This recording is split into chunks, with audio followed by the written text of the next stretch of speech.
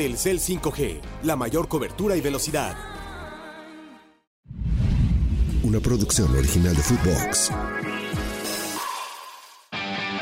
Bienvenidos, esta es su dosis semanal de Footbox americano, a este grupo de apoyo en donde lo único que estamos tratando de conseguir es que José Ramón Yaca pueda librar estas primeras 24, 48 horas después de la peor decepción de su vida como aficionado al deporte. La verdad es que le quiero agradecer a todas las personas que me escribieron. Quiero cambiar como persona, güey. Quiero cambiar mi forma de ser. Quiero cambiar mi temperamento, mi intensidad, mi afición. ¿Debe San Francisco buscar otro head coach? Para mí, Kyle Shanahan se tiene que quedar en San Francisco. Sé que la mayoría de la gente, sobre todo aficionados Niners, le achacan y el principal culpable de esta derrota es Kyle Shanahan. Para mí no. Pedirles a los dos que den su punto de vista. Pues yo creo que en esta sí estoy con Yaca. Fede, ¿tú qué opinas? Yo creo que ya más meado no puede estar Yaca, entonces sí voté por Yaca. Para que veas cómo te quieren Benzi y Fede, que hasta en la línea de golpeo votaron por ti, cabrón. No hice tu minuto drill. Ok. La verdad es que ahorita mientras estábamos platicando me acordé que me tocaba. La señora Claudia, que es una dama, siempre te jode por roncar. No, ya algún día hasta me operé las anginas, güey, ni así dejé de roncar, güey. ¿Qué te gustaría ver en un show de medio tiempo si dependiera de ti? A Los Ángeles Azules, cabrón. Si te tuvieras que cambiar el nombre, ¿cuál prefieres? ¿Ulises, Joshua o Emilio? Hijo de su puta madre. Esto es Footbox Americano, el podcast con lo mejor de la NFL y un poco más. Bienvenidos, esta es su dosis semanal de Footbox americano. Aquí se las vamos a proporcionar. Y como dice José Ramón Yaca, este es un ejercicio en donde somos un libro abierto. Debemos confesarles que estamos grabando por mi culpa el programa del martes, lunes en la noche, pero creo que eso le da un mayor dramatismo, una mayor dosis de realidad a este grupo de apoyo en donde lo único que estamos tratando de conseguir es que José Ramón Yaca pueda librar estas primeras 24, 48 horas después de la peor decepción de su vida como aficionado al deporte. Aquí estamos todos, José Ramón, y todos estamos para apoyarte, para ayudarte. ¿Cómo estás? Nos vimos hoy en la mañana. Sí. En Las Vegas, ahora tú estás de regreso en tu país natal, Canadá. Yo estoy de vuelta en mi estado natal, Florida, y me preocupa cómo fueron estas horas en donde nos tuvimos que separar para tomar cada quien diferentes rumbos. Hola, José Pablo, José Pedro. Mira, los ojos los tengo hinchados, güey, de tanto llorar, ¿no? Sí, se ve. De esta decepción, de no haber podido dormir. Ayer, una vez que terminó el partido, llegué a tu hotel, ¿no? Donde me hospedaste amablemente. Amablemente me hospedaste. Llegué por ahí de las 12 de la noche, no tan tarde, tú ya estabas dormido, roncando como siempre. Sí. Y por ahí de las 3:30, 4 de la mañana, me desperté, ¿no? Y de eso que te despiertas y te empiezas a darle vueltas a las cosas, güey, ¿no? De puta, si tal jugada hubiera pasado tal cosa, de si Kyle Shanahan hubiera tomado tal decisión, etcétera, etcétera. Y de ahí me quedé como una hora despierto, ¿no? Yeah. Me desperté ya, pues cuando nos despertamos, en el avión me dormí muy poco. Y ha sido un día duro, güey. Realmente ha sido un día duro, de decepción, pensé que iba a pegar más también. Eso te tengo que confesar. Porque esto hoy también, yo te lo platiqué en la mañana, he creado un monstruo, no solamente unos. Oye, a ver, antes de que nos cuentes esta historia, yo lo que quiero decirte es que tu familia, tu red de apoyo, ¿no? Estaba preparada para esta posibilidad. Todos queríamos que ganaran los 49ers por ti, pero sabíamos que enfrente estaba el GOAT. Entonces hoy estamos todos aquí y tenemos un mensaje, lo preparamos todos. Yo quiero que primero que nada Fede del Cueto abra su micrófono, si quiere abrir su cámara que la abra y te diga lo que tiene que decirte hoy en que es un día complicado para ti, güey. Fede, por favor, ¿te acuerdas lo que platicamos? Dale ese mensaje a Yaca para que sienta que no está solo, cabrón, que el mundo sigue y que él tiene un valor más allá de lo que haya pasado con los pitch 49ers. Hola, Yaquita. Hola, JP. Hola, Pepe Fede. Sí, Yaquita. O sea, en pocas palabras, eres nuestro pendejo, güey, pero eres nuestro. Entonces, pues sí me siento un poco mal, güey.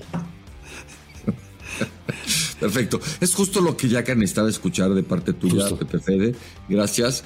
Benzi, fíjate, Benzi casi nunca viene. O sea, sí viene, pero no puede hablar. Pero hoy sí puede hablar. Hoy se las ha arreglado para estar acá. Benzi no va a abrir su cámara. Bueno, a menos que él quiera, pero supongo que no.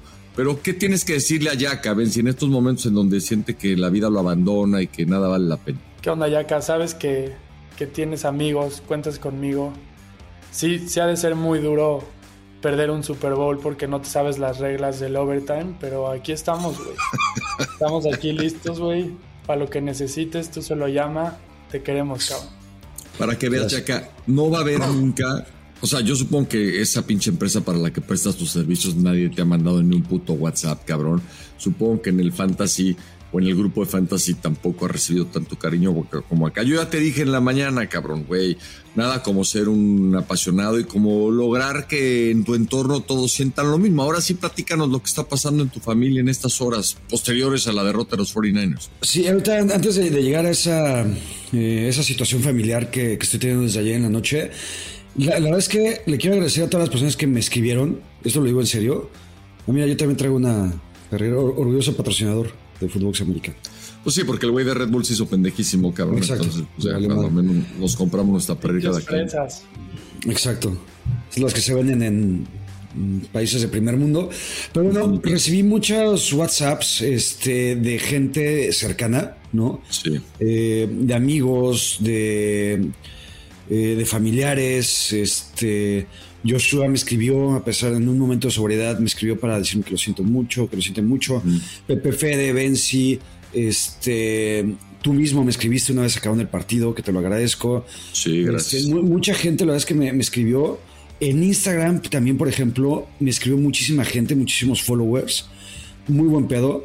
En Twitter, que es otro planeta, ahí sí bloqueé como a yo creo que unas 50, 80 personas, ¿no? Que estaban pendientes de mi sufrimiento. Pero a lo que quiero llegar es, creo que quiero cambiar, ¿no? Ok. ¿De equipo? No, quiero cambiar, quiero cambiar como persona, güey. Quiero cambiar mi forma de ser, quiero cambiar mi temperamento, mi intensidad, mi afición. Tal vez necesite ayuda psicológica, tal vez necesite ayuda de ustedes, tal vez necesite ayuda de alguien más, ¿no? De un profesional. De un profesional, de un ser superior, no sé. Pero ayer lo que me pasó, la verdad es que fue un momento en mi vida que podría cambiarlo para siempre, ¿no? Te platico. Ayer, una vez que acaba el juego, sí, hago FaceTime con la señora Mónica, que es una dama, también como la señora Claudia. Sí. Y durante el partido, la señora Mónica me estuvo mandando fotos y videos de cómo está viviendo el juego aquí en la residencia Yaca González Carra, ¿no? Oye, nada más una pregunta rápida. ¿Estaba ahí el vecino o no estaba? ¿O no salían las fotos? ¿Ves el video que te compartí, que me mandó la señora Mónica? Nada más hay un cameo muy rápido a Sofía, que se alcanza a ver una Estela Artois, que no sé si sea de mi hija, de la señora Mónica o de David, que creo que es su cerveza favorita. ¿Sofía qué edad tiene? 10. Está muy joven para tomar Stella, ¿no? No, es totalmente ilegal, imprudente. Pero bueno, ya dice la palabra verga, entonces si le dieran de tomar Stella tampoco estaría tan mal, ¿no? Nada me sorprendería si una niña a los 10 años dice verga, estaría empedando en domingo en la noche sin un tipo de problema. Me manda este video la señora Mónica en donde cuando era el partido todavía, Sofía sufriendo, pero sufriendo como yo sufro los partidos, güey, ¿no? Agarrándose la cabeza, gritando, llorando, lamentándose. Y una vez que acabó, que hablo ya con la señora Mónica, me pasa a Sofía, y Sofía no podía ni hablar, güey, de cómo estaba llorando, ¿no? No me digas.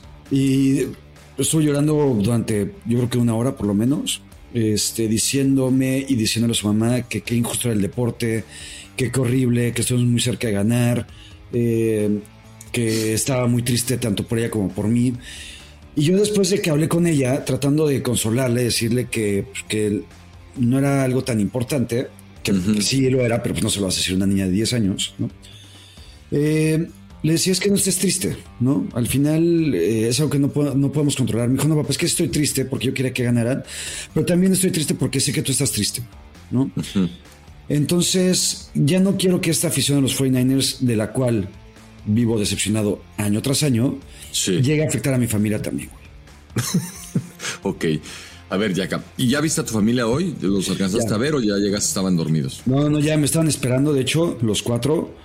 Y cuéntanos de ese reencuentro, o sea, ¿cómo fue? ¿Hubo lágrimas, hubo risas, hubo o no tocaron el tema, así como The Elephant in the Room y nadie dijo nada? La verdad es que no tocamos el tema. Yo cuando venía de camino en el Uber del Aeropuerto Internacional de Montreal a mi casa, me dice la señora Mónica, hablando con ella, me dice, oye, ¿no quieres hablar? ¿No? Le dije, de NFL y fútbol americano no quiero hablar. Okay. ¿No? Solo con los amigos de Footbox y ya. Y con José Pedro, nada más. Y porque soy un profesional, güey, ¿no? Ya. Entonces ya llegamos, nos abrazamos, me están esperando en las escaleras, güey, o sea, realmente están impacientes por mi llegada. ¿Tú crees que hayan pensado que podías quitarte la vida antes de volverlos a ver por lo que pasó con los 49ers? O sea, ¿te temían por tu bienestar o no? Sí, mis hijos no sé. La señora Mónica, estoy seguro que sí, porque en el primer cuarto me mandó un mensaje a la señora Mónica y me dijo, por favor, contrólate. Así, palabras textuales, güey. O sea, te lo puedo leer, güey. No mames. La señora Mónica, le vamos a hacer una pinche ahí junto a la Basílica de Guadalupe, su iglesita a la señora Mónica, cabrón, con su Juan Diego Yaca. Mira, me puso... No te vas a poner de ocioso a tomar mucho. Lo tienes que ver en tus 5 sentidos. Por favor, contrólate. ¿Okay? Bueno, pero ahí se refiere más bien a tu manera de ver, que sabe que también es un problema. Ajá. Exacto. Y le puse que no, o sea, yo no bebí en todo el partido. Exacto. Okay. Esto es en serio. Porque aparte me quería acordar, quería estar en mis 5 sentidos, ¿no? Sí. Al final lo vi ahí en el Mandalay. Mucha afición Niner. Y en cuanto acabó el partido, se vació, O sea, la verdad es que se acabó un poco la fiesta. Yeah. Y sí, cómo cambia la vida, cómo cambia el mood. Seguramente si hubieran ganado yo seguiría totalmente pedo, borracho. Pues sí, habrías perdido tu vuelo, ¿no? Probablemente la virginidad. Sí. Entonces, si lo analizas así, no estuvo tan grave, no estuvo tan mal, cabrón, ¿no? Porque, a ver, digo, en algún momento vamos a empezar a hablar de lo que pasó en el juego, pero tu viaje a Las Vegas, a ver, imagínate que hubieras pagado, no sé, el presupuesto que te había autorizado la señora Mónica, $1,500, y que hubieran perdido los Niners, puta, estarías 1,500 veces más encabronado que ahorita, ¿no? Entonces te ahorraste $1,500, ¿no? Y güey, el viaje a Las Vegas te sirvió para varias cosas. Conociste a Don Corleone, sí, o a Don Carleone, ¿no? Que es todo un caballero. Conociste a Landeros y te diste cuenta que no es ningún pinche caballero, cabrón. Sí, mala influencia. Viste en vivo a Gurbitz, que solo lo conocías en foto, cabrón, ¿no? Conviviste conmigo y te dio para saber algunas otras cosas más íntimas de mi personalidad. Te encontraste a Toño de Valdés, a Burak, o sea, no mames, pinche Yaca, te fue de poca madre este fin de semana, güey. Fue un concierto a buen precio. Fue un concierto de YouTube también a buen precio. Sí, conocí a quién más. Vi a algunos jugadores de lejitos. Vi a Trevor Lawrence. Vi a Cam Newton. Vi a Austin Eckler. No, la verdad es que no me quejo en lo absoluto. Fue una muy buena experiencia, la verdad. Uh-huh. Estuve con Pistachón también en todo el drama, la telenovela Pistachón y su trabajo. No, la verdad es que no me quejo en lo absoluto. Simplemente creo que este viaje, que podría haber sido el mejor de mi vida, se queda en lo que pudo haber sido. No, porque también quizás te lleve este viaje y las consecuencias del resultado y lo que ahora estás platicando a, moderarte, a modular un poco esa pinche locura, ¿no? Y a seguir disfrutando a los 49ers, porque la ilusión va a regresar y este es un equipo que tiene muchos elementos como para seguir siendo contendiente y ya falta menos para el próximo título, Yaca. Velo así. A ver, dime una cosa. Sí. Y necesito que me lo digas de corazón, güey. Con el corazón en la mano. Por supuesto. Tengo 41 años. 41 años. ¿Voy a ver en esta vida, mi vida, a los 49ers campeones? Pues mira, güey. Si te dedicas a tomar como tomaste el día que te encontraste a Landeros, güey, las posibilidades se reducen en un 50%, güey, ¿no? Porque pues ese día al día siguiente dejaste plantado al patrón, güey, te valió pito todo, cabrón, ¿no? O sea, no podías salir de un hotel. Imagínate nada más la papalina que agarraste. Entonces, pues todo depende, ¿no? Del estilo de vida que decías llevar de los 41 para adelante. Vamos a suponer que si le echas ganas, bajas al gimnasio como bajaste un día, aunque te vi que más bien te estabas haciendo pendejo, pero en fin, estuviste en el gimnasio. Si haces eso y llegas a los 75, yo dudo mucho que los 49ers se pasen otros 35 años sin ser campeones, güey. Entonces, la respuesta es sí, pero tienes que poner de tu parte. Así será. Algo que sí me deja bueno es que creo que esta afición que tanto quiero a los 49ers, por lo menos mi hija Sofía ya la adquirió y la adquirió fuerte. Y creo que en la próxima temporada tendremos esos convivencias padre e hija viendo los partidos de los 49ers. Me la puedo llevar a un partido. Entonces, mira qué bonito, güey, ¿no? Estoy de acuerdo. Búscate el calendario de los 49ers y cuando vayan, pues no sé, güey, a jugar contra los Giants, ¿no? Juegan en Búfalos, si no me equivoco. Pues no mames, háblale al pinche abogado que dispare los boletos, cabrón. Y además ya son, como te decía hoy en la mañana, prácticamente almas gemelas en términos de lo que les está tocando sufrir. Ahora, los 49ers ya ganaron 5 Super Bowls, aunque tú, ¿de cuántos te acuerdas? ¿De uno? De uno. Solo te acuerdas de uno. Ese güey pues no se acuerda más que de las 4 derrotas, ¿no? Pero pues ya son compañeros del mismo dolor y podrían ir juntos a ver 49ers Bills, romper algunas pinches mesas ahí en el estacionamiento de Orchard Park, el Highmark Stadium, y pasarla muy chido. Estoy de acuerdo. Y antes de empezar con el primer cuarto, que la verdad es que lo quiero evitar lo más que se pueda, te quiero felicitar, güey, porque vi un post y creo que gracias otra vez a Footbox Americano, que ha potencializado el rating de Fox Sports, fueron líderes, ¿no? Se las super pellizcaron, pues ESPN, ¿no? Correcto, esa es la competencia. Luego la gente se confunde y dice, no, ya puso un tuit Emilio Azcárraga. O sea, resulta que ahora todo lo que ponga Emilio Azcárraga es ley, ¿no? Pero evidentemente en México una cosa sigue siendo la televisión abierta y otra la televisión de paga, ¿no? Y nosotros competimos con la empresa que tú ya mencionabas y van 8 años consecutivos que pues nos la pellizcan en el rating, lo cual a mí me da muchísimo gusto porque pues parte de ese esfuerzo tiene que ver con mi chamba, aunque hay un chingo de gente que hace un chingo de cosas, ¿no? Pero bueno, pues no hay nada como ganar. Tú lo sabes bien, mi querido Jack. Bueno, no lo sabes también, pero ganar es ganar es de poca madre. ¿Qué te puedo decir? Pero sí crees, y más allá de dejando la falta de humildad a un lado, sí sabes que estos 8 años consecutivos estando en el primer lugar de audiencia es por ti, güey. Chinga. No, obviamente no. Pero estás a la cabeza y la gente le gusta cómo eres, güey. Este no José Pedro, güey, ¿no? Bueno, eso es un valor agregado que le ha dado Footbox a los ratings en Fox, güey. Me queda claro. O sea, me queda claro que de ese 1 millón y cacho de personas que ayer nos vio según esta publicación que hace Fox Sports, ¿no? A nivel corporativo y que todos los demás replicamos, pues hay un buen porcentaje de espartanos, así que yo a todos los pinches espartanos, a los que no mandé saludar, si se fijan en la transmisión no hubo un solo saludo, lo cual yo agradezco. Yo no suelo mandar saludos y la neta es que si el Super Bowl hubiera estado malo, se abren espacios de pronto para decir un saludo a Pepe Fede. Pinche Pepe Fede, salúdame a mí y a mi novia. Le digo, no mames, tú y tu novia, o sea, estamos en pleno Super Bowl, ¿no? Mi hermano, oye, esperando el beso a Regina y a mí. Por eso, me escribe mi hermano, oye, tu ahijada no es mi ahijada, pero tu sobrina quiere un saludo. Le dije, güey, si acaso le mando un mensajito así subliminal, etcétera. Entonces en el Super Bowl y más en un partido así no te puedes poner a mandar saludos. Entonces no hubo saludos, pero yo tenía a todos los espartanos acá, mira, en el corazón durante toda la transmisión. ¿Se sabe por cuántos espectadores se la pellizcó ESPN? Pues no sé, güey, pero a ver, te voy a leer el comunicado. Por aquí lo tengo, espérame, ya me salió un pinche video de Shaquille O'Neal, cabrón. Porque aparte, en lo que lo encuentras, salió también que CBS, la cadena de Estados Unidos que transmitió el partido, Super Bowl, es el Super Bowl más visto en la historia de Estados Unidos o en la historia de la NFL, con 124 millones de aficionados, güey.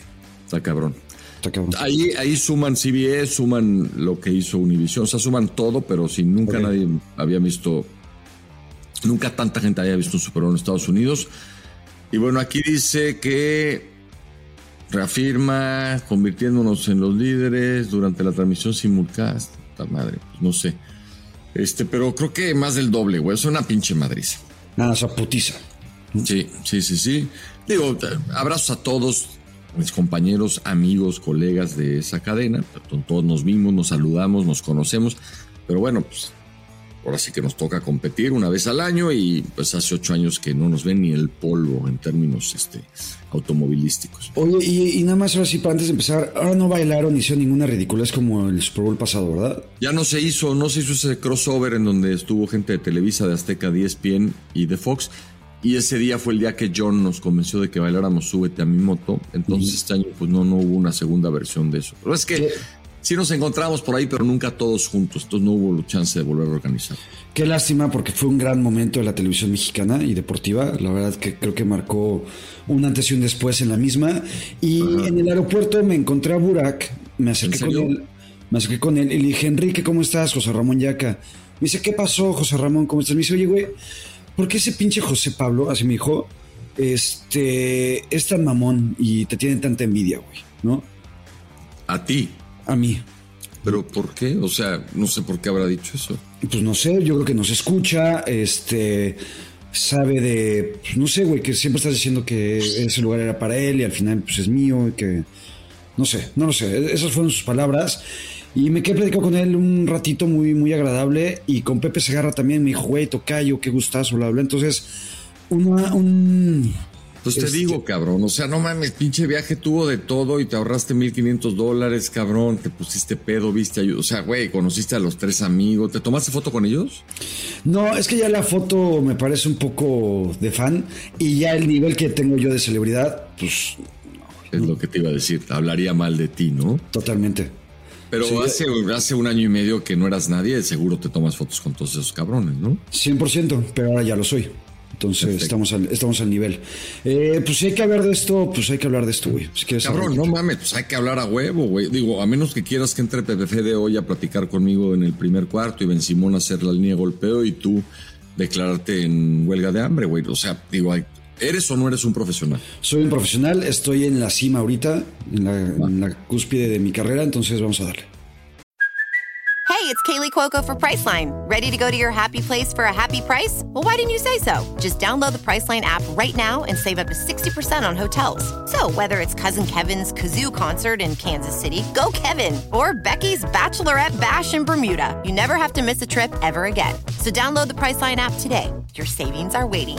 Go to your happy place for a happy price. Go to your happy price, Priceline. Primer cuarto. A ver, honor a quien honor merece. Arranca el primer cuarto y lo primero que hay que decir es que Patrick Mahomes es Dios. Patrick Mahomes, y además no es solo talento, sino es, digamos, el hambre que no se le termina, las ganas de ser siempre un poquitito mejor día con día. Lo dijo Andy Reid. Lo que más me sorprende es que ese güey no para, ¿no? Y siempre que llega a entrenar es el mismo pinche güey intenso, como lo es también Chris Jones, lo mencionó, y Travis Kelce. Y hoy por hoy, todos los demás, ponlos en el orden que quieran, los escalones que quieras abajo, están 2 niveles por detrás de Patrick Mahomes, ¿no? O sea, encuentra la forma de hacer las cosas a la hora buena, porque tú te pones a ver, ¿no? Las 6 primeras campañas de Mahomes, y habrá quien te diga, ¿no? El fanático ciego tendría que tener 6 títulos de Super Bowl, y habrá quien te diga, el detractor más recalcitrante, tiene mucha suerte y no tendría que tener ninguno. Bueno, tiene 3, ¿no?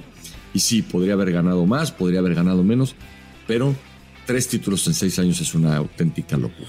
Sí, pues la misma suerte que tenía Tom Brady en los Super Bowls que ganó, ¿no? Porque exacto, así como ganó 7, también pudo haber ganado 1 o 2, ¿no? Sí, o 10. Exacto. Mira, si antes del partido todo el mundo daba como favorito a los Chiefs, por lo menos los medios, analistas y algunos aficionados, era justamente por la figura y presencia de Patrick Mahomes. Y se confirmó en este partido.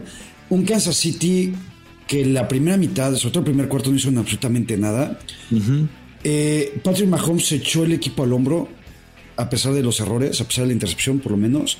Sí. Y Patrick Mahomes, con receptores como Mecole Hardman, como Marquez Valdes-Scantling, como Rashee Rice, que me parece lo más rescatable, evidentemente Travis Kelce, hace magia, güey. Y es el único quarterback que con este tipo de pues de coequiperos, por así llamarlo, puede hacer un back-to-back en campeonatos, que es súper complicado. Y la verdad es que creo que si algo te enseñó en la vida, y lo mencionaba hace un par de semanas aquí, si algo te enseñó en la vida era nunca dudar ni apostar de Tom Brady, güey, en contra de Tom Brady. Esta es la nueva lección de vida. Nunca juegues o nunca apuestes en contra de Patrick Mahomes, porque ese cabrón siempre te va a chingar. Han perdido 3 partidos en playoffs, 2 en tiempo extra, 1 contra Brady siendo novato, que pudieron haber ganado si no se da, ¿te acuerdas aquel castigo? D4. ¿No? Otro contra Cincinnati, que creo que tendrían que haber ganado si patean ese gol de campo al final de la primera mitad, ¿no? Se van con las manos vacías y de ahí se les viene el mundo encima. Y el único que sí perdió de manera contundente el Super Bowl contra Tampa Bay. Pero fuera de eso, ha ganado todos los demás, muchos de los cuales podría haber perdido, pero encuentra la manera este cabrón, y hace a todos los que están en su entorno mejores, ¿no? O sea, porque tú dices, receptores como Mecole Hardman, como Marqués Valdez-Scantling, etcétera, todos esos güeyes podrían estar perdidos jugando en Carolina o como Mecole Hardman jugando en los Jets y llegan a Kansas City y empiezan a producir, ¿no? Sí, y así como Patrick Mahomes es el presente, el pasado, el presente y el futuro de la liga, sí creo que mi Brock Purdy de toda la vida ayer demostró que es un chingón. Sí. Otra vez, no es Patrick Mahomes, no es Josh Allen, no es Lamar Jackson, ni lo va a ser nunca, pero no le pesó absolutamente nada el escenario. Creo que en los momentos en los que tenía que responder, respondió, y en los que no pudo terminar el partido fue simplemente porque la defensa de Kansas City lo supo presionar muy bien. Sí. O porque la línea ofensiva de San Francisco no pudo protegerlo de mejor manera, ¿no? Sí, a ver, dime. Juegan su mejor partido de la postemporada, ¿no? Yo fui el primero en criticarlo y la verdad es que Purdy fue de menos a más. O sea, su peor partido fue con Green Bay, después no anduvo tan bien, pero elevó el nivel contra Detroit y el Super Bowl lo hace muy bien, no se equivoca en nada, la verdad. No comete errores importantes, no le pesa el escenario, toma siempre buenas decisiones. Hace jugadas de las que hoy no vamos a hablar porque perdió San Francisco, pero que si hubieran ganado los 49ers aquí estaríamos resaltando. Entonces, mis respetos para Purdy. Yo decía, se va a equivocar y me equivoqué yo. No cometió una sola equivocación de esas que luego no le pesan, ni siquiera esas. Y además creo que es un chavo muy centrado, güey, muy sencillo, metido en lo suyo. No veo que vaya a perder la cabeza, no se va a ir a ningún lado. Los Niners todavía ni siquiera tienen que extenderle el contrato, le van a pagar una madre el próximo año. Entonces, yo por eso creo que este equipo ahí va a estar el próximo año sin duda. Y una razón importante es que Purdy es el mejor quarterback que ha tenido Shanahan desde que llegó a San Francisco. Totalmente, y no sé si el mejor quarterback desde que es head coach, desde que trabaja en la NFL, me refiero. O sea, porque sus quarterbacks anteriores fueron Kirk Cousins, Matt Ryan, la temporada MVP jugó muy bien. Pero creo que Brock Purdy es un quarterback bastante completo. Sí creo que es un chavo de familia, ¿no? O sea, no creo que se va a volver loco eventualmente. Y también creo que San Francisco, a ver, mira, más allá de ahorita de hablar de momentos del partido, quiero hablar de lo que representa para San Francisco esta derrota, güey. La mayoría del equipo de San Francisco se queda para el próximo año. La verdad es que los agentes libres que tienen son algunos entre 10 y 12. Y el nombre más relevante pues puede ser Chase Young, que creo que ayer jugó su mejor partido desde que llegó a San Francisco, pero no había dado mucho. Y de ahí en fuera, la verdad es que todo el núcleo importante de San Francisco se mantiene íntegro. Jawan Jennings que iba para ser MVP en el partido de ayer. Correcto. Es uno de los agentes libres que yo creo que lo pueden retener. Pero eso justamente le va a ayudar mucho a San Francisco a que estos nombres importantes y el núcleo se mantenga, porque Brock Purdy les cuesta prácticamente nada, que es algo que no sucede normalmente en un equipo de NFL. Entonces, no se cierra la ventana del Super Bowl para San Francisco. Amanece como favorito en las apuestas, que eso vale para pura madre. Sí. Pero, y al final también para comenzar la conferencia nacional, con Dallas, con Detroit, con Filadelfia, que creo que se van para abajo un poco. Creo que está un poquito todavía abierto el panorama en la conferencia. Sí. A mí lo que me preocupa, ahorita te dejo hablar, perdón, es el pedo anímico. O sea, sí creo que anímicamente el hecho de estar arriba San Francisco y no poder ganar un Super Bowl, en algún momento le tiene que pesar. Bueno, si les pesa y si no están preparados para eso, pues querrá decir que no eran un equipo tan tan importante o tan listo para optar por un título, porque pues a veces hay que sobreponerse a circunstancias adversas como las que le están tocando a este grupo. Sí hay muchos temas de manejo financiero que tienen más que ver con un conocimiento profundo de cómo se patea para adelante el asunto del tope salarial, etcétera, etcétera, que probablemente hagan que tengan que tomar decisiones dolorosas con algunos jugadores, porque han ido, digamos, postergando, porque una cosa es el sueldo, una cosa es el cash, otra cosa es lo que los jugadores cuentan contra el tope, y muchas de estas cifras contra el tope las han ido, digamos, que maquillando. Entonces, no me sorprendería que por ahí, más allá de quienes van o no a ser agentes libres, que tenga Lynch que tomar algunas decisiones impopulares y que cuesten, ¿no? Pero yo, como tú, pienso que la mayor parte de los jugadores talentosos a la ofensiva, que para mí son los importantes, ahí van a estar.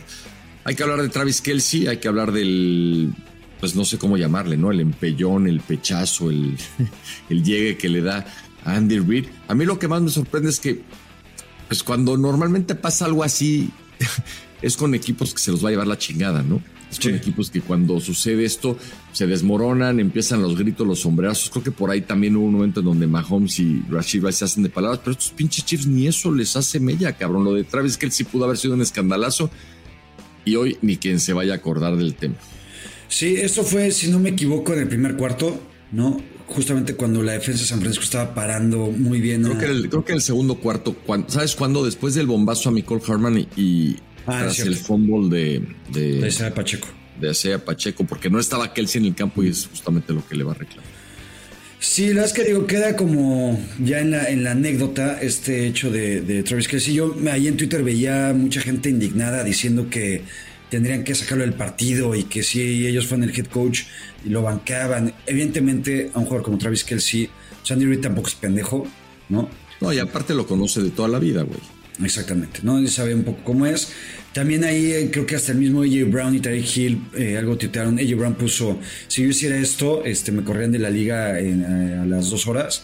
Al final creo que pues es eso, un poquito carácter de Travis Kelce, ¿no? Y aparte es muy cagado porque al final le dicen, ¿qué le dijiste? Pues la neta no voy a decir, a menos de que aparezca por ahí un audio de esos de los micrófonos que usan los jugadores, pero la verdad me acerqué para decirle que lo quería mucho.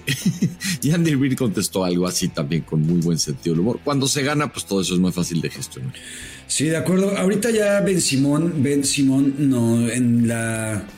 pues en las palabras de aliento que me daba, porque también se burlaba de que pues, estaba cabrón ganar un partido sin traer las reglas del overtime. Mira, aquí tú pones ni los Niners, ni los Chiefs, ni yo, o sea, José Pedro, sabían bien las nuevas reglas del overtime en postseason, y yo tampoco. Yo cuando estaba viendo el partido, me escribe la señora Mónica y me decía, oye, ¿qué pedo? ¿Qué va a pasar acá? ¿No? Y le dije, si el que anote de 7 gana el partido, si anotan de 3, todavía tiene una posición el siguiente, ¿no? Ya. Y aparte, güey, mira, también cómo son las cosas, güey, porque yo no tenía audio, ¿no? O sea, las pantallas que yo estaba viendo no tenían audio, güey, ¿no? Exacto. Entonces yo no sabía qué estaban diciendo en la transmisión de todo este desmadre. Yo estaba esperando en esa primera serie ofensiva del overtime de San Francisco que se anotaban.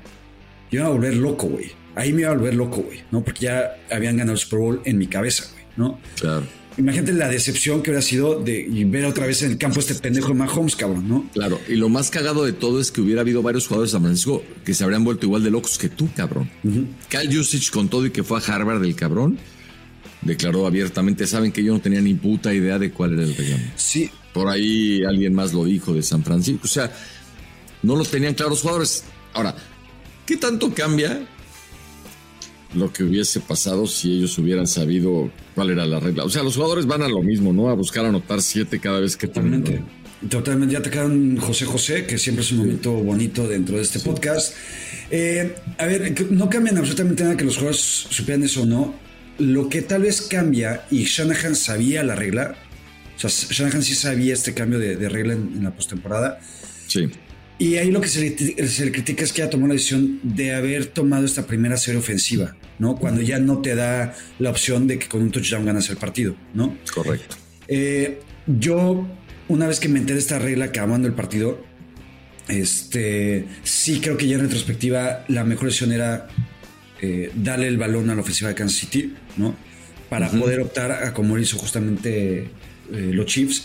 Y lo que yo sabía tampoco es que una vez que se acabara el tiempo en el reloj del cuarto del overtime, yo decía, es que estos pendejos de los Chiefs, ¿por qué están echando tanta la hueva, güey? Les quedan 6 segundos, güey, para acabar y se les ve el reloj.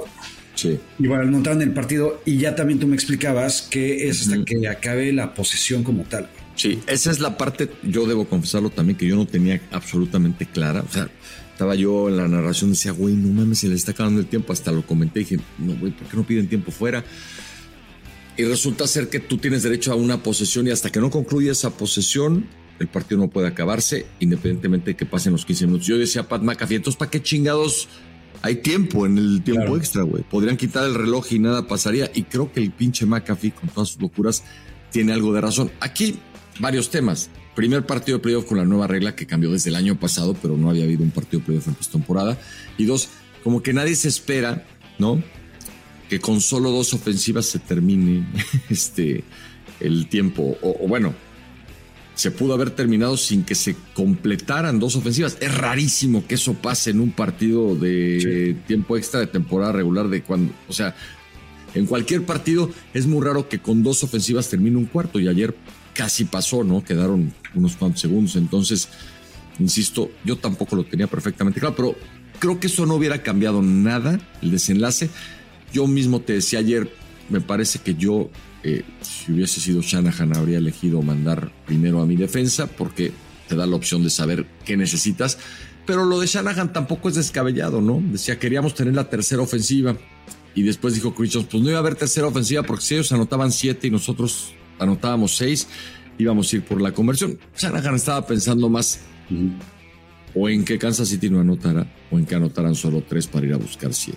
Entonces, en fin, yo creo que eso nada hubiera cambiado, no hubiera cambiado demasiado lo que terminó sucediendo, porque tampoco es como que los Chiefs hayan convertido 5 veces en cuarta, convirtieron una cuarta oportunidad. Y esa cuarta oportunidad que convirtieron fue una cuarta oportunidad que llega porque en tercera, sabiendo que se la podía jugar en cuarta, hacen un acarreo que no les deja nada. Entonces quizás ahí también habrían tirado un pase o habrían arriesgado un poco más. Entonces yo no exageraría, porque esos 2 puntos van ligados. Ya la gente dice que nunca va a ganar San Francisco con Shanahan, que ya llegó a su techo, una serie de pendejadas, güey, que no tienen absolutamente ningún sustento.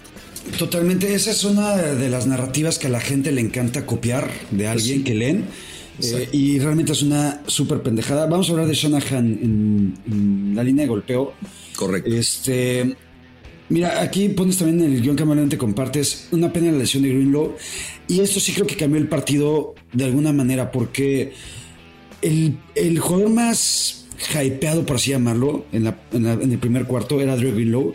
En las primeras 2 o 3 series ofensivas de Kansas City, el que hacía las tacleadas fuertes y el que estaba ahí como más que citado era justamente el linebacker de San Francisco. Sí.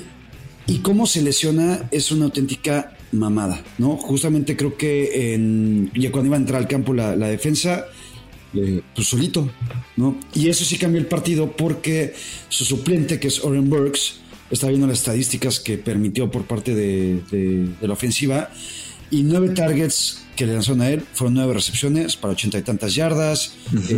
Al final sí influyó un poco. Sí, fíjate que ayer oí a Andy Reid decir que tuvieron, o que habría tenido que ajustar un poco, digamos, las jugadas que mandaban en la segunda mitad para darle el balón a como diera lugar a Travis Kelce, ¿no? Y decía, nuestro objetivo era ponerlo a él con la posibilidad de atrapar un balón y ganar yardas después de la recepción, y en eso se concentraron. Entonces, y decía, por eso Mahomes es tan bueno, porque él entra al campo, regresa y me dice, güey, no mames, nos están partiendo la madre por A, B, C y D, y eso es lo que le permite un poco a Reid también hacer los mejores ajustes, ¿no? Aquí nos puso PPF de la lesión de Greenlaw, que es espantosa. Entonces no sé la verdad, si aún con Greenlaw los Chiefs no hubieran tenido algunas opciones como las que tuvieron, porque mantener a Kelce como lo hicieron en la primera mitad con solo una recepción y una yarda, pues cuesta mucho trabajo. Si tienes a Andy Reid con 15 minutos para juntarse con su gente y decir, a ver, vamos a hacer esto y lo otro, ¿no? Y por ahí generar algo de espacio. Entonces yo creo que tristísimo lesionarte así, ¿no? Sí, claro. arrancando para entrar al campo, que no sé por qué tenían tanta prisa él y Fred Warner, si iban a echar unas pinches carreritas o qué chingados estaban haciendo, pero en fin, eso te demuestra que los deportistas están siempre al límite, güey. Te puedes lesionar, neta, sentándote en la taza del baño, güey, ¿no? Como lo hizo Cañizares una vez, güey. Tal cual. Pues sí, ni pedo. Aquí ¿quieres ir con la siguiente? Pues nada más que, digo, ya hablamos de Shanahan, creo que hablar de Las Vegas y de Taylor Swift, ¿no? Que son los dos temas un poquito extra cancha. No sé cuánto tiempo pase, pero no va a ser mucho antes de... Es más, va a regresar antes el Super Bowl a Las Vegas que San Francisco al Super Bowl. Creo. No me causó pero ni tantitita gracia tu chiste. No, te vi. La neta, ni tantitito. Pero yo creo que el Super Bowl a Las Vegas regresa rápido, ¿eh? Ya hay 3 sedes seleccionadas ahorita: Nueva Orleans, después Santa Clara, casa de los Niners, que estaría chingón que jugara San Francisco, digo, y después Los Ángeles. Yo pienso que en los siguientes 2 va a volver a aparecer Las Vegas. O sea, 62 o 63 ya está Las Vegas de vuelta en la rotación. Ojalá no me equivoque. Venga, y nada más sí, evidentemente Las Vegas pasó el examen, sí. Y yo fui parte de ese examen, ¿no? Sí. Porque hice un poco de todo, güey. O sea, no solamente destruí mi cuerpo una noche, porque fue una noche nada más. Uh-huh. Los demás días me di tiempo para ir de shopping, me di tiempo para hacer ejercicio, me di tiempo para visitar a Don Carleone y a su señora esposa, que es una dama también. Socializar con unos amigos de Don Carleone, inversionistas importantísimos en el mundo de los negocios. Estar contigo, ya todas las personas que comentaste que vi. Entonces sí, Las Vegas es un lugar muy chingón, buen ambiente, no es de mis ciudades favoritas de Estados Unidos, la verdad.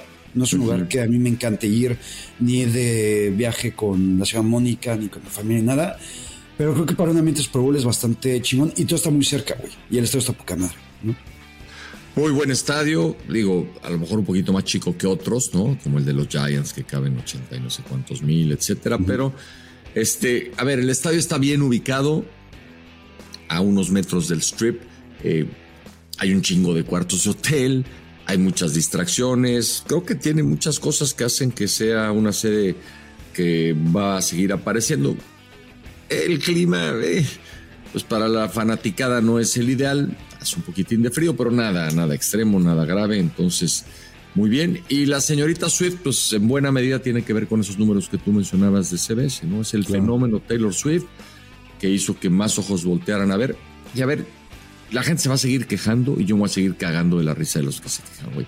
¿Qué tiene de malo que 2 tipos, como son Swift y Kelsey, jóvenes, exitosos, sanos, guapos, ricos, y síguele sumando, se junten y vivan una historia de amor, güey? O sea, ¿por qué hay tanto pinche hate contra una relación que, pues la verdad, le hace mucho bien?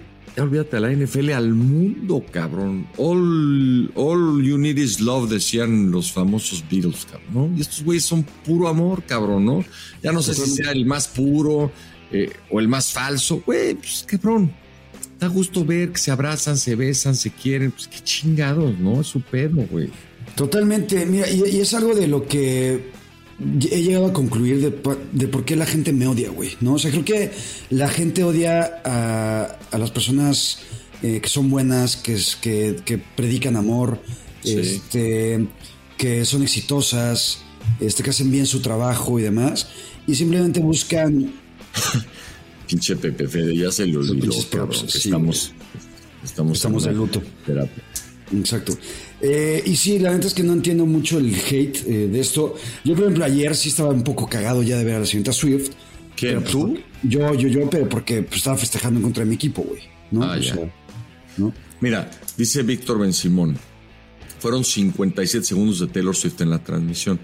Es correcto, esa es la cifra, ya alguien la contó, 57 segundos que a nadie le hacen daño. Por ahí vi un tuit muy simpático que decía: para nada me sorprende que haya muchos hombres que piensan que 57 segundos es demasiado tiempo.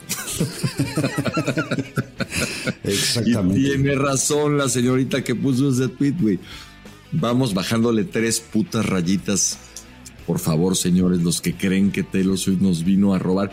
Hizo por ahí Hannah Storm, que es una periodista que lleva años trabajando en ABC y en ESPN, una historia muy bien escrita, muy bien hecha de por qué será que a algunos Swift les saca tanta roncha, si concluya un poco esto, ¿no? Que es un deporte que los hombres, a ver, voy a hablar como si fuera yo parte, que los hombres sentimos como nuestro y en donde por ningún motivo queremos que se nos metan las chapas, güey. Es una pendejada como de 1914, cabrón, ¿no? O sea, tenemos que evolucionar y dejar de ser tan pendejos. Lo digo con todo respeto. De acuerdo, y es algo general. Ayer en el Mandalay, donde estaba viendo el partido, cada vez que ponían a la señorita Swift, a la damita, que fueron 12 veces en toda la transmisión, la gente la abuchaba durísimo, güey, ¿no? Pero dices que porque había muchos güeyes de los 49ers, ¿no?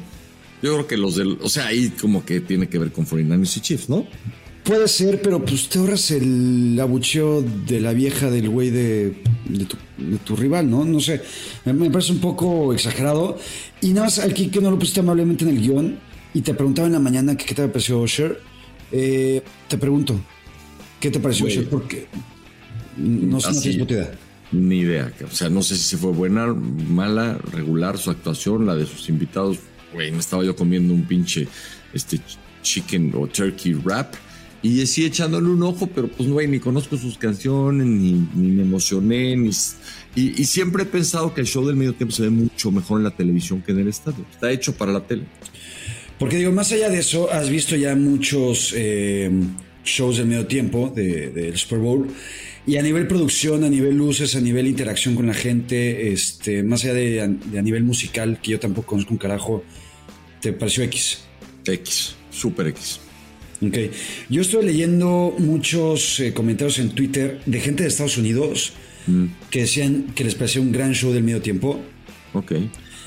La misma gente en el Mandalay está emocionada un poco. Había mucho del estilo de Usher.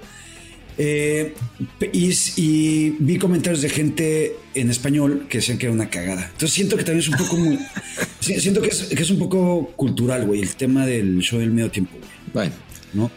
A mí no, para nada me pareció que fuera así como para parar el tráfico lo que hizo Usher, de ninguna manera. Pero en fin, así la historia del Super Bowl de ayer, y vamos, si les parece, con los resultados de la semana anterior y con un nuevo intento de Yaka por destacar en la línea de golpeos. Si hoy no me gana ya de plano, es que tenemos que retirar esta sección durante la temporada baja. Segundo cuarto, línea de golpeo. A ver, Pepe Fede, de nueva cuenta tu minuto de fama. Dinos, por favor, qué pasó en la última línea de golpeo. Yo revisé los resultados hoy en la mañana porque sí quería saber y... O sea, perdiste también. Perdieron los Niners, perdiste tú. Sí. Ok.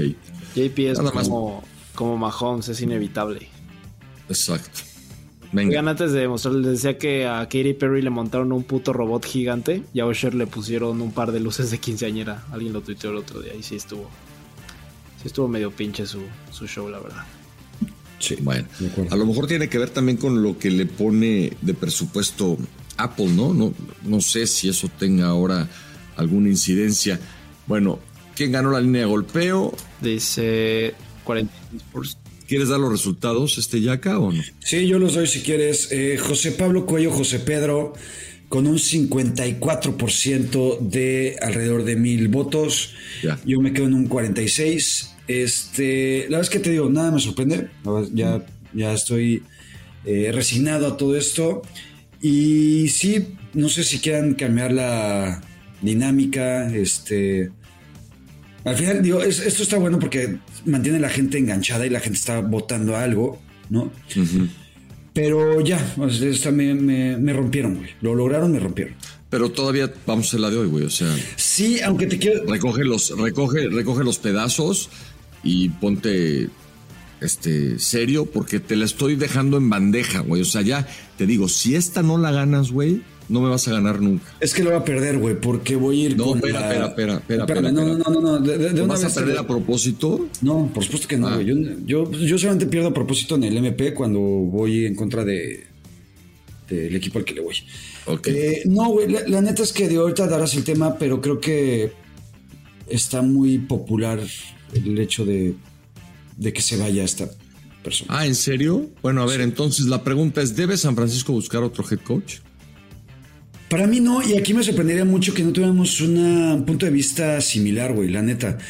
Para mí, Kyle Shanahan se tiene que quedar en San Francisco. Sé que la mayoría de la gente, sobre todo aficionados Niners, le achacan y el principal culpable de esta derrota es Kyle Shanahan. Para mí no. Para mí, San Francisco llegó a donde está gracias a Kyle Shanahan. San Francisco ha sido una de las organizaciones y de los equipos más dominantes en los últimos años sin ganar un Super Bowl gracias a Kyle Shanahan. Uh-huh. Creo que su esquema, la forma en la que maneja el vestidor, en fin, la forma en la que maneja el equipo en general, ningún otro coach dentro de la NFL lo podría hacer que no sea Andy Reid. O sea, yo no escogería otro head coach dentro de toda la NFL que no fueran, con excepción de Andy Reid, para que Kyle Shanahan se fuera.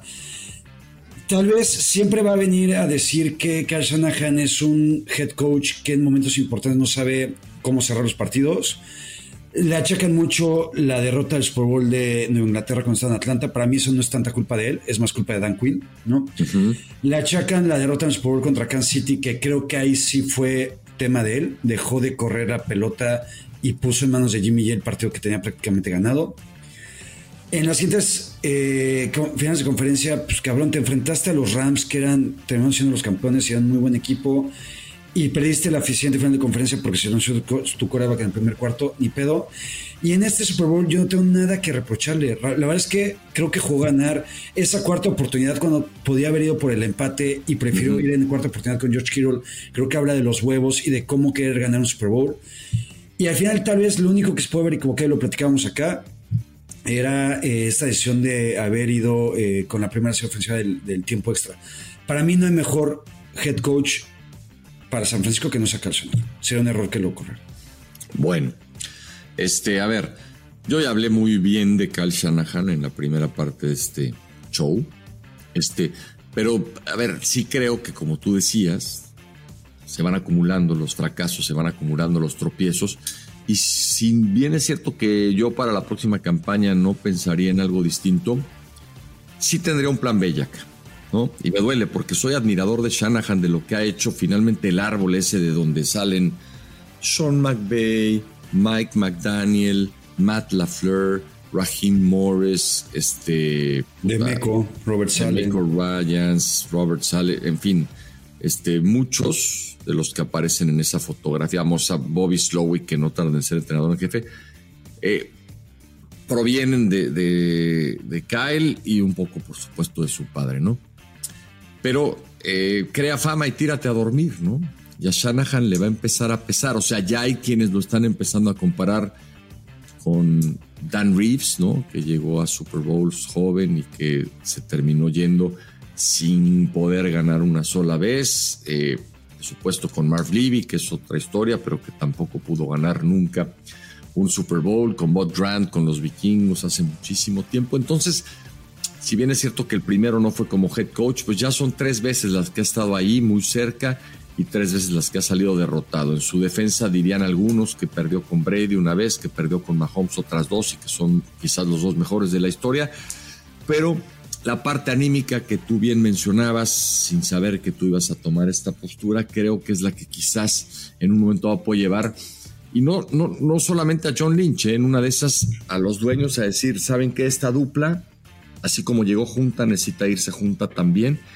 Según me acuerdo, les firmaron un contrato por 6 años y después de una extensión, o sea, contractualmente queda un rato, pero si el equipo no vuelve a llegar, digamos, a un nivel que le permita aspirar a jugar por cosas importantes en la próxima temporada, a menos de que venga una lesión grave o lo que sea, pues vas a tener que empezar a pensar en esa ruta que hoy parece, al menos en mi manera de entender las cosas, como una exageración o como una sobrereacción. Shanahan se va a jugar el puesto la próxima temporada. Ok, a ver, tú siempre me dices que no contesto las preguntas que se hacen dentro del línea de golpeo. Sí. Estás contestando tú una pregunta que se tendría que hacer para finales de 2024. Yo la contesto de la siguiente manera. Tú dijiste, ¿debe buscar San Francisco otro head coach? Tu respuesta es no. Mi respuesta es sí, porque tengo que tomar una postura distinta a la tuya. Sí, tienen que empezar a buscar un head coach ya. Y por ejemplo, podrían tener a Belichick en la lista, podrían tener a Carroll en la lista, podrían tener a Bravel en la lista o algún otro que se les ocurra, listo para activar ese plan en cuanto las cosas se compliquen en la temporada del 2024. Esa es mi respuesta. A Shanahan hay que tenerle un plan B listo para ponerlo a chambear en cuanto sea necesario, incluso en una de esas antes del final de la temporada 2024. No, mamá. Bueno. Mira, al final, si de por sí nunca gano la línea de golpeo porque la gente me odia, con esta que ahorita lo más popular dentro de todo el mundito NFL es que corran a Shanahan o que San Francisco no va a ganar un Super Bowl mientras esté Shanahan, cosa que me parece una estupidez. Bueno, en fin, ahorita aparte de PPF me distrae con memes súper creativos. Ajá. Te estoy animando, pendejo, entonces pierde. Gracias, PPF. A mí lo que más me duele es sí que Shanahan no gana un Super Bowl con San Francisco, y Pistachón menciona mucho el argumento de que a Shanahan le recuerda a Andy Reid, güey. Andy Reid con los Eagles, ¿no? Este Andy Reid que pues igual se quedó siempre a la orilla. En los primeros años se queda también siempre a la orilla con los Chiefs, hasta que llegó Patrick Mahomes. Y con Patrick Mahomes es mucho más sencillo ganar también, ¿no? Sí, claro. Y Andy Reid se fue de Filadelfia sin poder ganar, ¿no? Y si por ahí nadie le hubiera dado la opción de tomar otro equipo, nadie hubiera creído en él o no hubiera encontrado a Mahomes, podría ser un entrenador muy ganador, pero sin su Super Bowl como para presumir. No tiene uno, sino tiene tres. En fin, ahí queda la línea de golpeo. Hoy están Benzi y Pepe Fede. Podemos pedirles a los dos que den su punto de vista. Por favor. Si quieren. Vas, Benzi. Benzi. Pues yo creo que en esta sí estoy con Yaka, como que sí, de acuerdo. Trataste de ir a la contra, pero medio forzado. Yo te conozco, JP, y tú no crees que San Francisco debe tener un plan B. Sabes que Shanahan es un crack. Okay. Esto que acaba de decir Ben Simón es importantísimo para las votaciones en la línea de golpeo. Este argumento de José Pedro Cuello es totalmente inventado, no lo siente, es simplemente por darle contenido a esta sección, porque estoy prácticamente seguro y lo podría jugar porque lo conozco, que piensa exactamente igual que yo. Entonces no voten por ideas falsas. Fede, ¿tú qué opinas? Sí, yo creo que ya más meado no puede estar Yaka, entonces sí, voté por Yaka. Para que veas cómo te quieren Benzi y Fede, que hasta en la línea de golpeo votaron por ti, cabrón. Bueno, no te puedes quejar del apoyo emocional que tienes en este grupo. No ganas dinero, no te estás haciendo famoso por más que tú creas otra cosa. No estamos sumando suscriptores, no están creciendo los espartanos. Nada está pasando, salvo que tú te estás percatando de que tienes gente que te puede cachar cuando estés cayendo al vacío como este día. Exacto. ¿Puedo decir algo? ¿Puedo decir algo para agregar? En el guión que amablemente José Pablo compartió, pone: Shanahan es muy buen head coach. Ha perdido 2 veces con el GOAT. Exacto. No mamen. Así lo puso tal cual. Estoy de acuerdo. Eres una persona que hace la tarea, Benzi, que está pendiente de todos los detalles. Vamos a ver, ya sin con toda esta o sea, es 3 contra 1, pinche, ya casi no ganas esta mamada ya, güey, de veras. Pensamos en algo mejor, en fin. Tercer cuarto. A ver, aquí está el tercer cuarto. Yo me quedo con 3 jugadas. Me quedo con la jugada que define el partido. Increíble que sea la misma jugada que le hicieron a Filadelfia, no una, sino 2 veces el Super Bowl pasado. El Super Bowl anterior le pusieron Corn Dog. Ahora Andy Reid le cambió de nombre, le puso Tom y Jerry, ¿no? Uh-huh. Y otra vez la misma formación, digo, con alguna variantita chiquita, pero al final Mecole Hardman solo o prácticamente solo, y un pase que Mahomes no falla ni con los ojos cerrados para ganar. Entonces, güey, ahora sí que no se la aprendieron. Había mucho en juego, había mucho nervio, había mucho cansancio, lo que sea, pero tendría que haber hecho algo diferente la defensa de San Francisco, ¿no? Sí, por ahí hay algunos videos en donde se ven a los linieros ofensivos de Kansas City casi, güey, en los vestidores, bloqueando a la línea defensiva de 49ers, pero sabemos que a Kansas City los castigos así no se le marcan. Ayer los oficiales se guardaron los pañuelos casi siempre, y si hubo un castigo que ayudó a alguien, creo que fue ese agarrando cuando ya San Francisco en el tiempo extra justamente parecía haber, ya sé que sí era, pero había habido así como unos 700 iguales que no habían marcado. Entonces ese castigo en el momento en el que se marcó sí cambió un poquitín el momento del duelo. Y acuérdate que luego esas fotos y esos videos que salen en las redes, ya que no siempre son tan precisos, güey. Hay gente que quiere manipular tu mente. Segunda jugada del tercer cuarto, para mí los tres momentos más destacados del Super Bowl, el touchdown de Jennings a Christian McCaffrey, Jawan Jennings como tú dices, o McCaffrey, o los dos, ¿no? Me parece que podrían haber compartido el MVP si gana San Francisco. Y en esa jugada, pues sí, le gana completamente la partida Kyle Shanahan a Steve Spagnuolo, ¿no? Que vuelve a ser campeón. Ningún coordinador defensivo tiene tantos títulos, pero en ese momento lo agarraron distraído. Y una jugada clave, la jugada en defensa que hace McDuffie para evitar un touchdown de Deebo Samuel al principio del partido. 1-1, pase perfecto de mi Brock Purdy de toda la vida, que ahora sí es mi Brock Purdy. Y la verdad, McDuffie demuestra por qué es un All-Pro, güey. Jovencito, talentosísimo. Lo habían dejado 1-1 con Samuel y hace una jugada que puede haber cambiado el partido. Para mí, esas son las tres más destacadas del Super Bowl. De acuerdo. Yo en el pendejómetro, el primer pendejómetro se lo tengo que dar a Christian McCaffrey y me duele. Ya. ¿No? Porque creo que en esa primera ofensiva de San Francisco realmente estaban haciéndolos caca, ¿no? Sí. Por tierra, por aire, con Kyle Juszczyk, con Brandon Ayuk, con Deebo Samuel, con el mismo McCaffrey. Y en esa ya están por ahí de la yarda 20. Llega ese fumble. Y sí creo que cambió un poquito el momento anímico, porque empezar con esa primera serie ofensiva y anotar de 7, sí te cambia el partido. Después Christian McCaffrey jugó muy bien y creo que si ganaba San Francisco, él hubiera sido el MVP porque tuvo más de 170 yardas totales, creo, por ahí. Sí, 80 y 80 por tierra, 80 por ahí. Entonces, en fin, el siguiente en el pendejómetro se lo doy a Isaiah Pacheco, porque también creo que en ese momento cuando San Francisco, creo que iban creo que 3-0. Ajá. Iban 3-0, si no me equivoco. Ahí Kansas City, de un pase largo justamente a Mecole Hardman, tenían ya otra vez como el momento de ponerse adelante y de cambiar el partido. Y esa jugada, de un modo Lenor mete un manotazo muy chingón, pero Isaiah Pacheco creo que la caga bastantito. Y en el siguiente pendejómetro, que no sé, tengo dos. Y creo que ni uno es tanto su culpa. El primero es Ray McLeod, que en ese fumble o en ese balón perdido en el punt de Kansas City, creo que viene acompañado de muy mala suerte. Le pega ahí, creo que al 28 de San Francisco, los equipos especiales, en la pierna, y una vez que le pega justamente a su compañero, pues este cabrón se tiene que aventar por la pelota. Y él me decía Joshua que me lo encontraba sobrio, por cierto, cosa que se me hizo rarísima, ¿no? Mira, qué tino.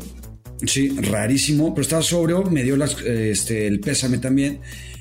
Y lo que me decía es, ahí Ray McLeod la cagó, porque en lugar de haberse aventado por el balón y asegurarlo, pues el cabrón como que lo quiso agarrar y quiso correr con él, y ahí está muy cabrón agarrarlo, ¿no? Sí. Y el otro creo que es Jake Moody, ese punto extra que falló. Se lo bloquean, ¿no? Se lo bloquean, pero para mí el hecho de fallar un punto extra pues es pendejada siempre del pateador. Creo que tienes que meterle el putazo bien metido para que tome cierta altura, para que no te lo bloqueen. Y sí creo que influyó, aunque, a ver, otra vez, ya medio para acabar el tema de San Francisco, yo no tengo absolutamente nada que reprocharle a este equipo. Estoy muy, pero muy orgulloso de ser aficionado a los 49ers. Estoy muy, pero muy contento de que sean estos jugadores, de que sea este head coach. Los amo. Y qué lástima que no se pudo, pero ojalá algún día sea nuestro año. Mira, podrías irle a los Osos de Chicago como Joshua Maya, cabrón, ¿no? Exactamente. Así que bueno. Y estar tirado al alcohol, como Joshua, justamente por ese tipo de afición, ¿no? Exactamente. En fin. 2-minute drill. Llegamos a la recta final de este episodio de martes, grabado el lunes por la noche, debido a mis múltiples compromisos, viajes, etc. De acuerdo. Te tengo que confesar algo. No hice 2-minute drill. Ok. La verdad es que ahorita mientras estábamos platicando me acordé que me tocaba. Ya. Evidentemente fue un día complicado. No sabía que íbamos a hacer hoy el podcast. Entonces ahorita estuve sacando algunas preguntas que te quiero hacer. Muy bien, ¿no? Se vale. Y lo podría hacer. Me gusta tu honestidad, ¿no? Es una cualidad adicional. Digo, tuviste como 8 horas sentado en un avión como para hacer unas preguntitas, pero pues te valió pito, viste una película o te pusiste a ver el internet o lo que sea, pero a ver, échale. No te preocupes, yo soy honesto siempre y lo sabes. Ya. Y ya la señora Mónica me regañó el otro día justamente por esta honestidad tan grande que tengo. Por ser tan honesto. Y mira, por ejemplo, ahorita, y también te voy a ser honesto, Pepe Fede me acaba de escribir y me dice, güey, yo tengo algunas preguntas, yo te ayudo. Entonces aquí somos un equipo. Si ya hicieron la línea de golpeo en equipo, pues ahora si quieren también hagan el 2 Minute Drill en Exacto. equipo, ¿no? Entonces, mira, te tengo algunas que sí estoy escribiendo ahorita mientras hacía el programa. Y la primera es, ¿cuál fue tu highlight de despertar conmigo durante 2 mañanas seguidas? ¿Qué te gustó de verme, de encontrarme ahí a alguien? Me pareció, mi highlight es que había un sofá cama amplio, cómodo, en donde cabían 2 o hasta 3 personas y tú decidiste no abrirlo ni la noche 1 ni la noche 2, supuestamente para no hacerme ruido, pero pues güey, te dije las 2 veces, abre el puto sofá cama, te dio hueva hacer la cama, tender las sábanas, tal, te dormiste ahí como un bebecito en un pinche sillón donde ni cabías. Entonces verte ahí me dio muchísima risa. La siguiente, la señora Claudia, que es una dama, ¿siempre te jode por roncar? ¿Siempre me jode? ¿Por roncar? No, ya está acostumbrada, no me dice nada. Nada. Es que está muy cabrón, güey, porque no es que me hayas despertado, pero sí tienes una manera de roncar bastante fuerte, güey. Debes de ir a checar. Tal vez tu José es derivado de eso, güey, ¿no? No, ya algún día hasta me operé las anginas, güey, ni así dejé de roncar, güey. Me engañó un doctor, me dijo que se me iba a curar y no se me cura. La siguiente, ¿por qué siempre te despiertas a las 3 a.m. a hacer pipí? O sea, ya es como algo que tienes, porque reloj en mano, güey, o medido, a las 3:15 te despiertas a hacer pipí siempre, güey. Siempre hay una parada. A partir de cierta edad, prepárate, güey. O sea, ¿pero la traes parada? A veces. Casi nunca, Mira, voy a pasar con las que me está dando Pepe Fede. ¿Qué te gustaría ver en un show de medio tiempo si dependiera de ti? A Los Ángeles Azules, cabrón, ¿no? A los Beatles, pues ya no se puede, ¿no? Pues no. A los Rolling Stones, creo que ya me tocó verlos una vez, no me acuerdo cuándo estuvieron, ¿no? Pero así... Pues, creo que el de los Seahawks. Exacto. Cosas como para viejitos, pero pues estos güeyes, digo, sé que Usher no es ningún jovenzuelo, pero, güey, no es mi género, la neta, ¿no? Estaría chingón, güey, que, por ejemplo, no sé si viste en el último sencillo que sacaron los Beatles, que se llama Now and Then, una madre así, no me acuerdo bien. Lo sacaron justamente porque era una pista que quedó ahí medio olvidada y ahorita por medio de inteligencia artificial pudieron sacar las voces de Lennon y demás, y en el video salen justamente también ellos en inteligencia artificial. Creo que ya podríamos hacer un show con un pedacito de hologramas. Fíjate que hace no mucho tiempo, antes de la pandemia, fui a ver un concierto de los que quedan de Queen, sin Freddie Mercury, evidentemente, y cantaba con ellos un chavo de estos de American Idol, que no me acuerdo cómo se llama, pero por ahí, si lo googlean, nuestros 2 alegres productores lo van a encontrar. Y en esta famosa canción de Love of My Life, como que reproducen con algo así como, no sé si es inteligencia artificial, como la imagen ahí de Freddie Mercury cantando junto con el guitarrista que es muy chingón, que también se me fue su nombre, pero algo así se podría hacer. Oye, ahorita también Ben Simón me está ayudando con algunas preguntas, entonces le doy las gracias a los 2 productores.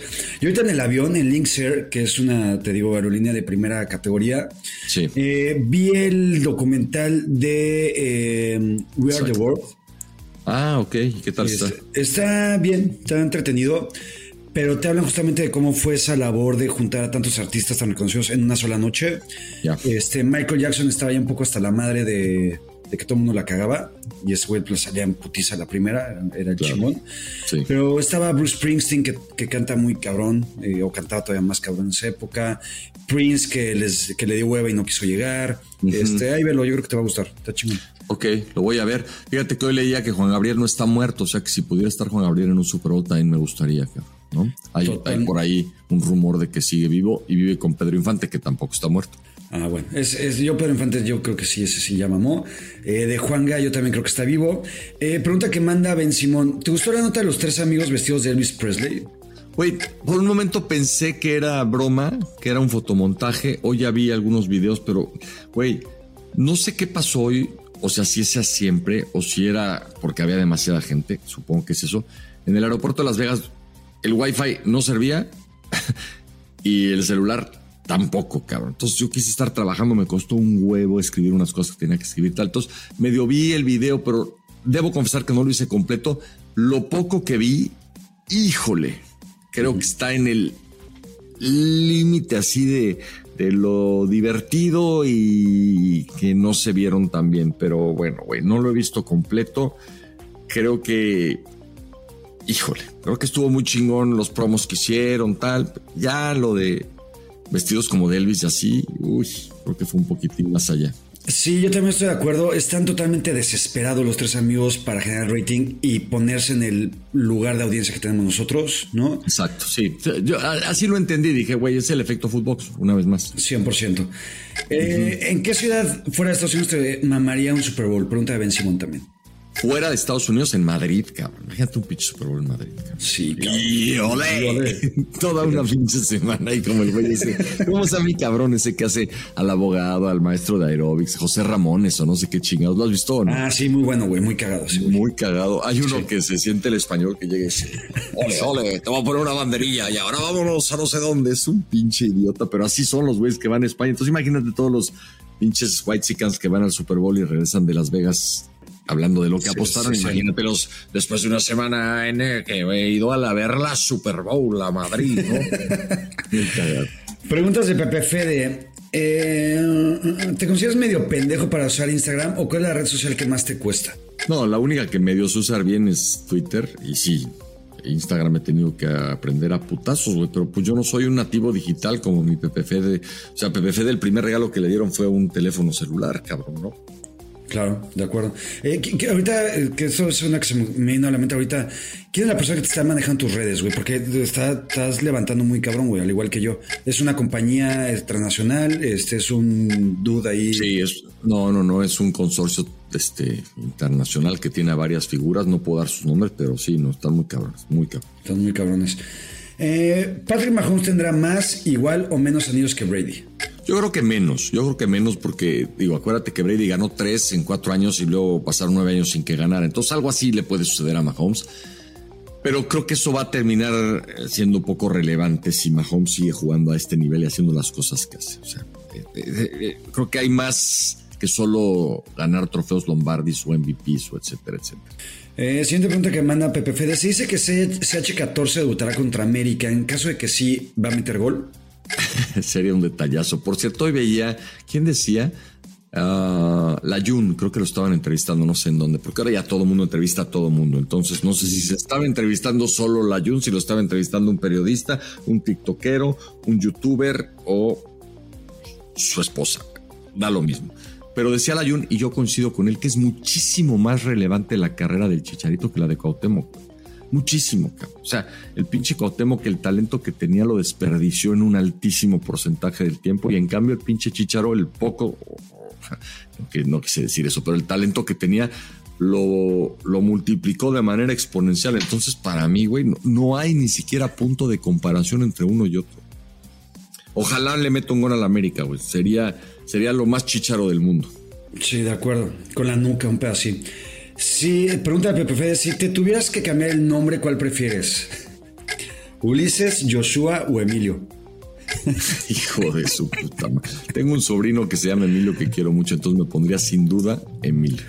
¿Y al final? No, pues Coello, pendejo, pues no mames, güey, como que al final. No, cabrón, que al final de entre Ulises y Joshua, o sea, ¿cuál sería el nombre que dirías, no, ni de pedo me pongo este? Está horrible llamarte Ulises y horrible llamarte Joshua, ¿no, güey? O sea... Pero Joshua por lo menos tiene el pretexto de que pues, es judío y la chingada y puede ser como nombre de por allá, güey, ¿no? Ulises sí es de la Bondojo, güey.